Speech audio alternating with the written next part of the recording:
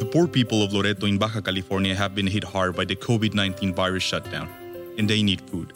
Friendship with God is delivering food directly to their homes. Go to www.friendshipwithgod.org and look for the Loreto Need banner to donate or call 619-599-1104. God bless you.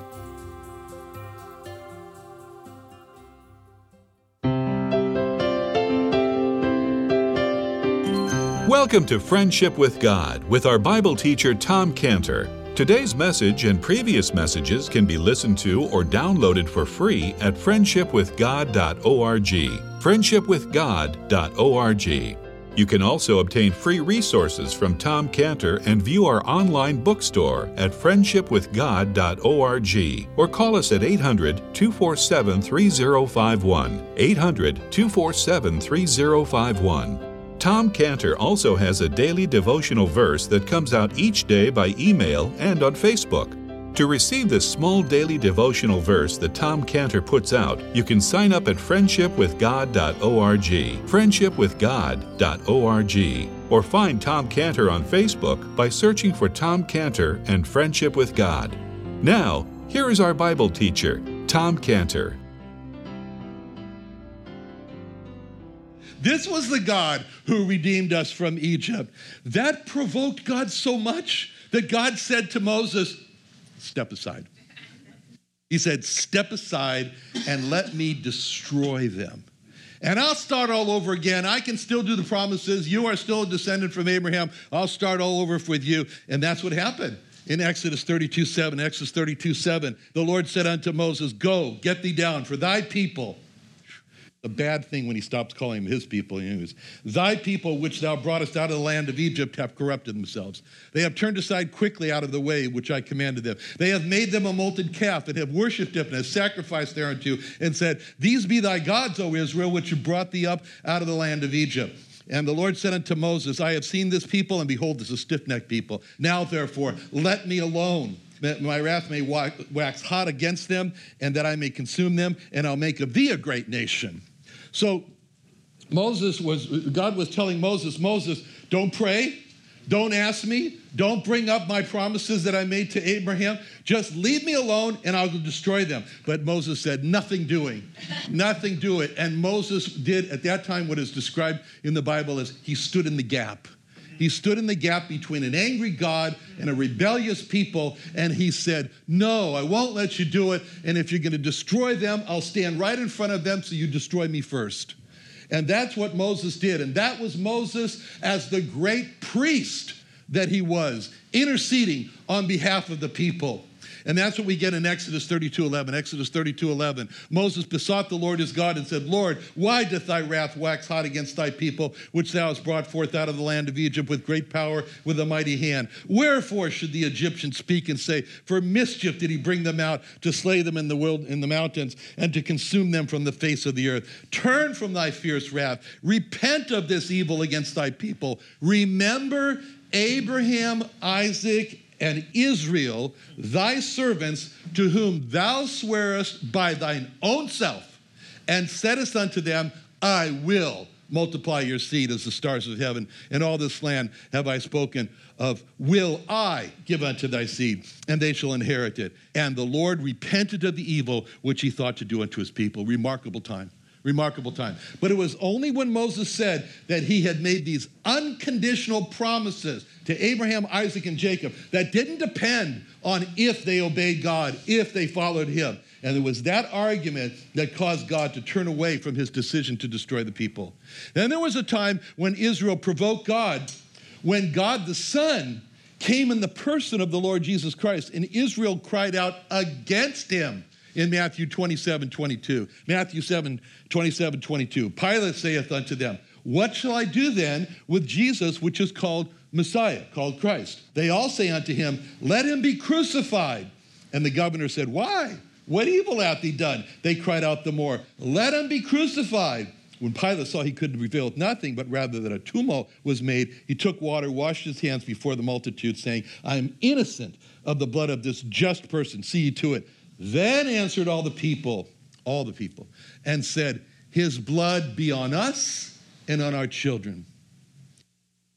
That was a great provocation to God. But God had made an unconditional promise to Israel that they would be his people, and God, looking over all these provocations that they had made against him, and with all those provocations in sight, God's got them clearly in his sight, God makes a statement in Jeremiah 31:35. In Jeremiah 31:35 it says, "Thus saith the Lord, which giveth the sun for a light by day, ordinance of the moon and of the stars for a light by night, which divideth the sea when the waves thereof roar. The Lord of hosts is his name. If those ordinances depart from me, saith the Lord, then the seed of Israel shall cease from being a nation before me forever. Thus saith the Lord, if heaven above can be measured, and the foundations of the earth searched out beneath, I will cast off all the seed of Israel for all that they have done against me, saith the Lord." See, God said that only if the sun stopped giving its light by day, and only if the moon and the stars stopped giving light by night, and that causes the waves to go, if all that stopped, then God says, fine, then the people of Israel will cease to be a nation before me forever. God said, you want to know, you want to make Israel stop being a nation? Get out your tape measurers. Get out your tape measurers and measure the universe. Measure heaven. And then measure down to the core of the earth. And when you've got that measurement, come back and tell me, then I'll cast off Israel from being a people for all that they have done. That means God was looking very clearly on everything that Israel had done against him when he said that. It's like God was saying, I see it clearly. I see everything that they've done against me. And I'm saying to you, it's impossible for Israel to stop being a nation. It's impossible to have them be cast away from God. Just like the hymn says, marvelous grace of our loving Lord, grace that exceeds our sin and guilt. Yonder on Calvary's mount outpoured, there was the blood of the Lamb was spilt. Grace, grace, God's grace, grace that will pardon and cleanse within. Grace, grace, God's grace, grace that is greater than all our sin. Grace that is greater than all Israel's sins. God's grace is greater. Now, but that's all about Israel, and that leaves the question of what is in store for the earth? What about the rest of the earth? That's the question. And the answer to that question comes when God says in Isaiah 11:9, the earth shall be filled with the knowledge of the Lord, as the waters cover the sea. The earth shall be full of the knowledge of the Lord as the waters cover the sea. Now, what a great prospect of a promise that the earth has. But today, there's a tremendous void when it comes to knowing God. As it says in Amos 8:11, behold, the days come, saith the Lord, that I'll send a famine in the land, not a famine of bread, nor a thirst for water, but of hearing of the words of the Lord. We have a famine today. The famine today, because the Bible's an unknown book. It's becoming more and more an unknown book. But this is all going to change. And just think of how the waters cover the sea. How do the waters cover the sea? Completely, with great depths and wide expanses. That's how the knowledge of God is going to be on the earth. And the earth is not only going to be full of the knowledge of God, but as it says in Isaiah 40, verse 5, and the glory of the Lord shall be revealed, and all flesh shall see it together, for the mouth of the Lord has spoken it. And Numbers 14:21, truly as I live, all the earth shall be filled with the glory of the Lord. The glory of the Lord. The glory of God is going to be seen on the earth, just like the knowledge of God is going to be known on the earth. As it says in Habakkuk 2:14, the earth shall be filled with the knowledge of the glory of God as the waters cover the sea. Same description. The glory of God is going to be seen with the same expanse, with the same depth as waters that cover the oceans. What is the glory of God? What is the glory? Really, that question is, who is the glory of God? Who is the glory of God? John 1:14 tells us. John 1:14 tells us about the Lord Jesus, with his name as the Word, when it says, the Word was made flesh and dwelt among us, and we beheld his glory. The glory as of the only begotten of the Father, full of grace and truth. In the Lord Jesus, the glory of God is seen. As it says in 2 Corinthians 4:6, 2 Corinthians 4:6, just think about that time in creation when God commanded light and there was light, and God commanded this and there was that, and God commanded that. And this is another command of God in 2 Corinthians 4:6. For God, who commanded the light to shine out of darkness, has shined in our hearts to give the light of the knowledge of the glory of God in the face of Jesus Christ. All the earth is going to see the Lord Jesus Christ, and when they see him, it's going to be the glory of God that's going to cover the earth as the waters cover the sea. And so that leads us to the next question. How? How is this going to happen? How will all this blessing come to the earth? How will Habakkuk 2:14, the earth shall be filled with the knowledge of the glory of the Lord as the waters cover the sea? How's that going to happen? Who is going to bring this knowledge of the glory of God to the Gentiles of the earth? Gentiles mean the nations. Gentiles, it means goyim, means nations. That's what it means. It's not a bad word. It's not a derogatory word. You can say goy, but it means nation. Okay? Anyway. Okay, so who's going to bring this knowledge of the glory of God to the nations of the earth, to the Gentiles of the earth? Well, we're told in Isaiah 66:19, when God said, I will set a sign among them, and I will send those that escape of them unto the nations, to Tarshish, to Pul, to Lud, that draw the bow, to Tubal and Javan, to the isles afar off that have not heard my fame, neither have seen my glory. And they shall declare my glory among the Gentiles. And they shall bring all your brethren for an offering to the Lord out of all the nations. See, this is total surrender. Upon horses, chariots, litters, upon mules, swift beasts, to my holy mountain Jerusalem, saith the Lord, as the children of Israel bring an offering and a clean vessel to the house of the Lord. And I will also take of them for priests and for Levites, saith the Lord. Who's this describing? Describing the Jewish people. The Jewish people are going to declare the knowledge of God's glory to the world, to the Gentiles. But before they can do that, before the Jewish people can do that, there's just one little minor detail that needs to be solved. They just need to get saved. That's all. And God says, he'll do that. He says, don't worry, I'll do that. In order to do that, I will, God said, put them through a process called purification and purging. Purification and purging. He says about purging in Ezekiel 20, verse 38, Ezekiel 20, verse 38, I will purge out from among you, the rebels, and them that transgress against me. And I will bring them forth out of the country where they sojourn, and they shall not enter into the land of Israel, and you shall know that I am the Lord. This purging started. This means that God looks over Israel, and as he looks over him, he sees rebels. Only he knows who they are. We would have said Saul of Tarsus for sure is on the list, but no. But God looks over and he says, that person will never, ever, ever bow the knee to the Lord Jesus, no matter what God says. And he says, I will purge out the rebels. And then he says that's a purging. And then for the purification, he speaks about in Malachi 3:3. Malachi 3:3. It says, God shall sit as a refiner and purifier of silver. And he shall purify the sons of Levi and purge them as gold and silver, that they may offer unto the Lord an offering in righteousness.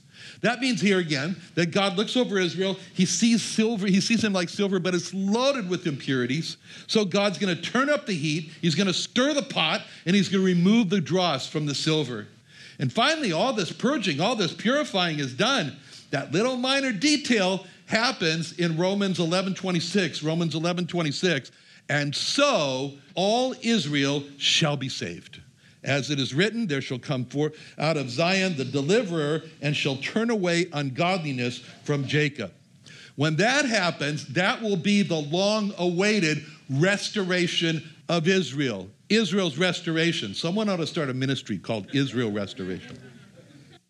Because when that happens, then there's going to be what is described in Romans 11:15. Romans 11:15 says, if the casting away of them be the reconciling of the world, and here we are tonight, reconciled to God. Their casting away has meant the reconciling of the world. What shall the receiving of them be but life from the dead? When Israel is saved and restored back to the place of being the son that serves God, that will be for the world what God calls life from the dead. And the scene of this life from the dead is our verse that we started off in reading, which is in Zechariah 8:23. Zechariah 8:23, where it says, "Thus saith the Lord, in those days," those coming days, "it shall come to pass that 10 men shall take hold out of all languages of the earth." Can you imagine that scene? 10 people, each speaking, I don't know what, Chinese, Indonesian, Eskimo language, you name it, 10 languages. And they've all got the skirt of the Jew, and they all have one message: we're going with you because we have heard that God is with you. And that shows that what God will have the saved Jewish people do at that time after the restoration: bring the world to the Lord Jesus Christ. And the question is, why?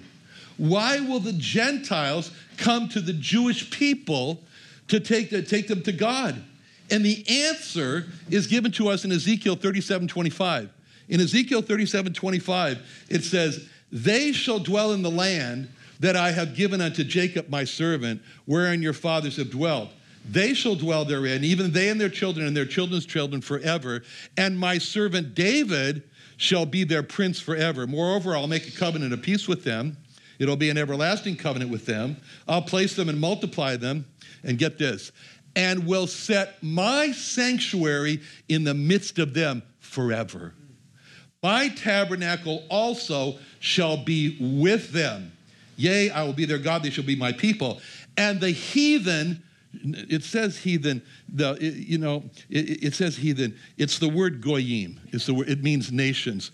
I don't know why the translators use the word heathen. When you read heathen, you think about natives in Indonesian jungles and things like that. But it shouldn't be heathen. It should be the nations. And they shouldn't have done it. And if they would have asked me, I would have told them. But they never asked me. So anyway, that's the way it is. What can we do? But okay. "The nations shall know that I, the Lord, do sanctify Israel, when my sanctuary shall be in the midst of them forevermore." When it says that, they're going to dwell in the land that I've given unto Jacob. That means the Jewish people are going to live in Israel, and I don't know what's going to happen to Fairfax and Pico Robertson and Brooklyn and Skokie, Illinois, but they're going to live in Israel. That's what it says.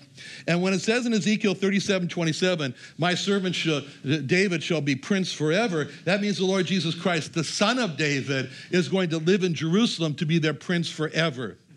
So someone quick better tell President Trump that, because he wants to give part of Jerusalem to the Muslims, tell him that's not a good idea. When it says in Ezekiel 37:27, "My tabernacle shall also be with them," that means that God the Son, his house address is going to be in Jerusalem. That's where he's going to live. And that's what his address is going to be. So if you want to go to where God is, then you got to go to where the Jewish people are, because that will be where God's address is, among the Jewish people. And that's the way the world will know where God is, and that's emphasized in Ezekiel 37:28, which we read, Ezekiel 37:28. "The heathen, the nations, shall know that I, the Lord, do sanctify Israel, when my sanctuary shall be in the midst of them," in the midst of the Jewish people forevermore. Forevermore. Now, so for any Gentile who wants to get close to God, they've got to go to where the Jewish people are. And that will be the fulfillment of Isaiah 46:13. Isaiah 46:13. "I bring near my righteousness. It shall not be far off. My salvation shall not tarry. I will place salvation in Zion, for Israel my glory." That's what it means when God calls Israel his glory, because they are going to be the ones to teach the world about the glory of God, and they will bring the world to the Lord Jesus, who will be living right in the middle of them.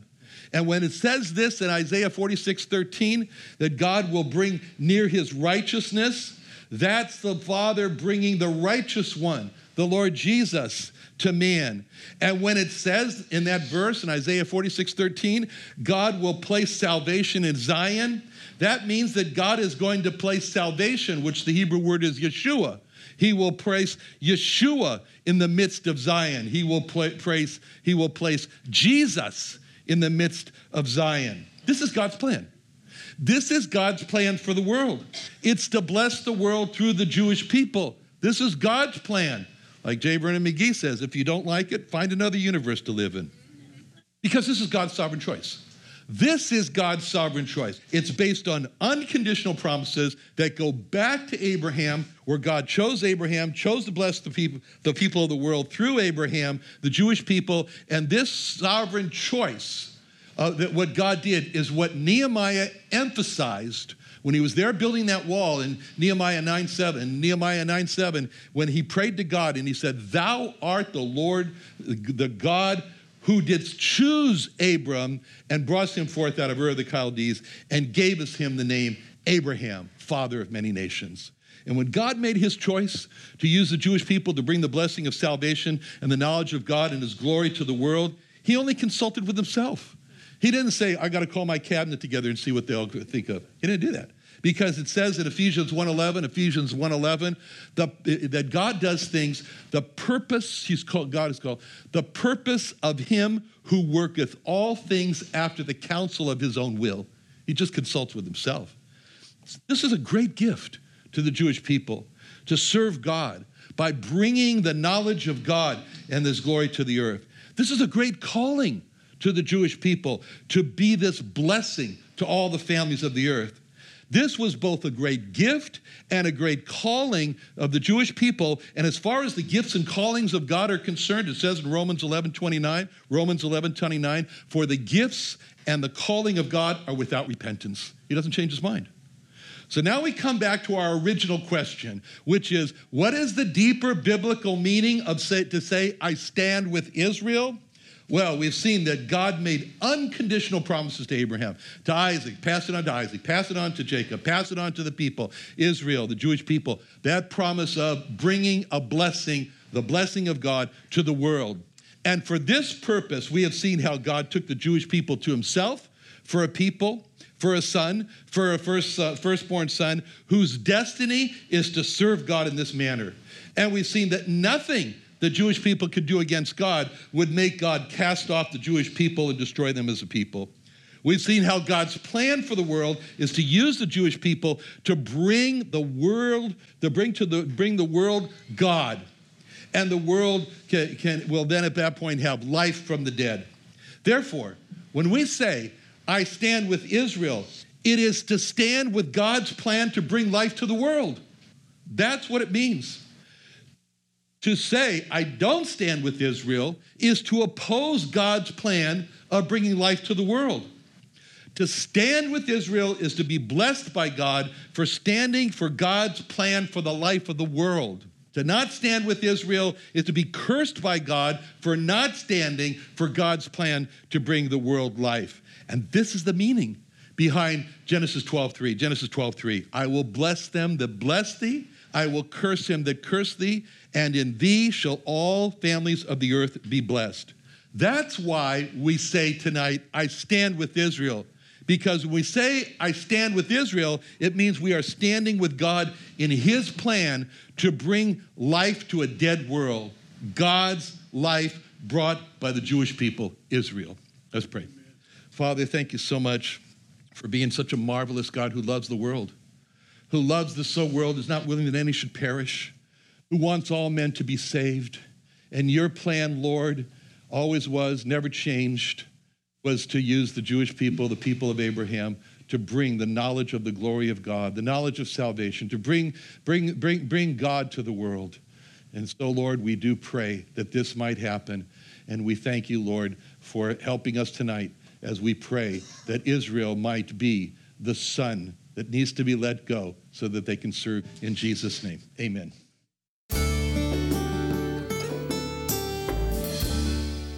Another wonderful day studying the Bible with our Bible teacher Tom Cantor here on Friendship with God. Don't forget that today's message and previous messages can be listened to and downloaded for free at friendshipwithgod.org. friendshipwithgod.org. You can also go online to find free resources from Tom Cantor and our online bookstore at friendshipwithgod.org. You can also find Tom Cantor on Facebook, and you can also go to friendshipwithgod.org and sign up for his daily devotional. Tom Cantor is also the founder of Israel Restoration Ministries. You can visit that website at israelrestorationministries.org. You can write to Tom Cantor at P.O. Box 711330, P.O. Box 711330, Santee, California. Santee, California 92071. Or email Tom Cantor at tomcantor@friendshipwithgod.org. Tom Cantor at friendshipwithgod.org. Or for more information about Tom Cantor and Friendship with God and Israel Restoration Ministries, call us at 800-247-3051. The poor people of Loreto in Baja California have been hit hard by the COVID-19 virus shutdown, and they need food. Friendship with God is delivering food directly to their homes. Go to www.friendshipwithgod.org and look for the Loreto Need banner to donate or call 619-599-1104. God bless you.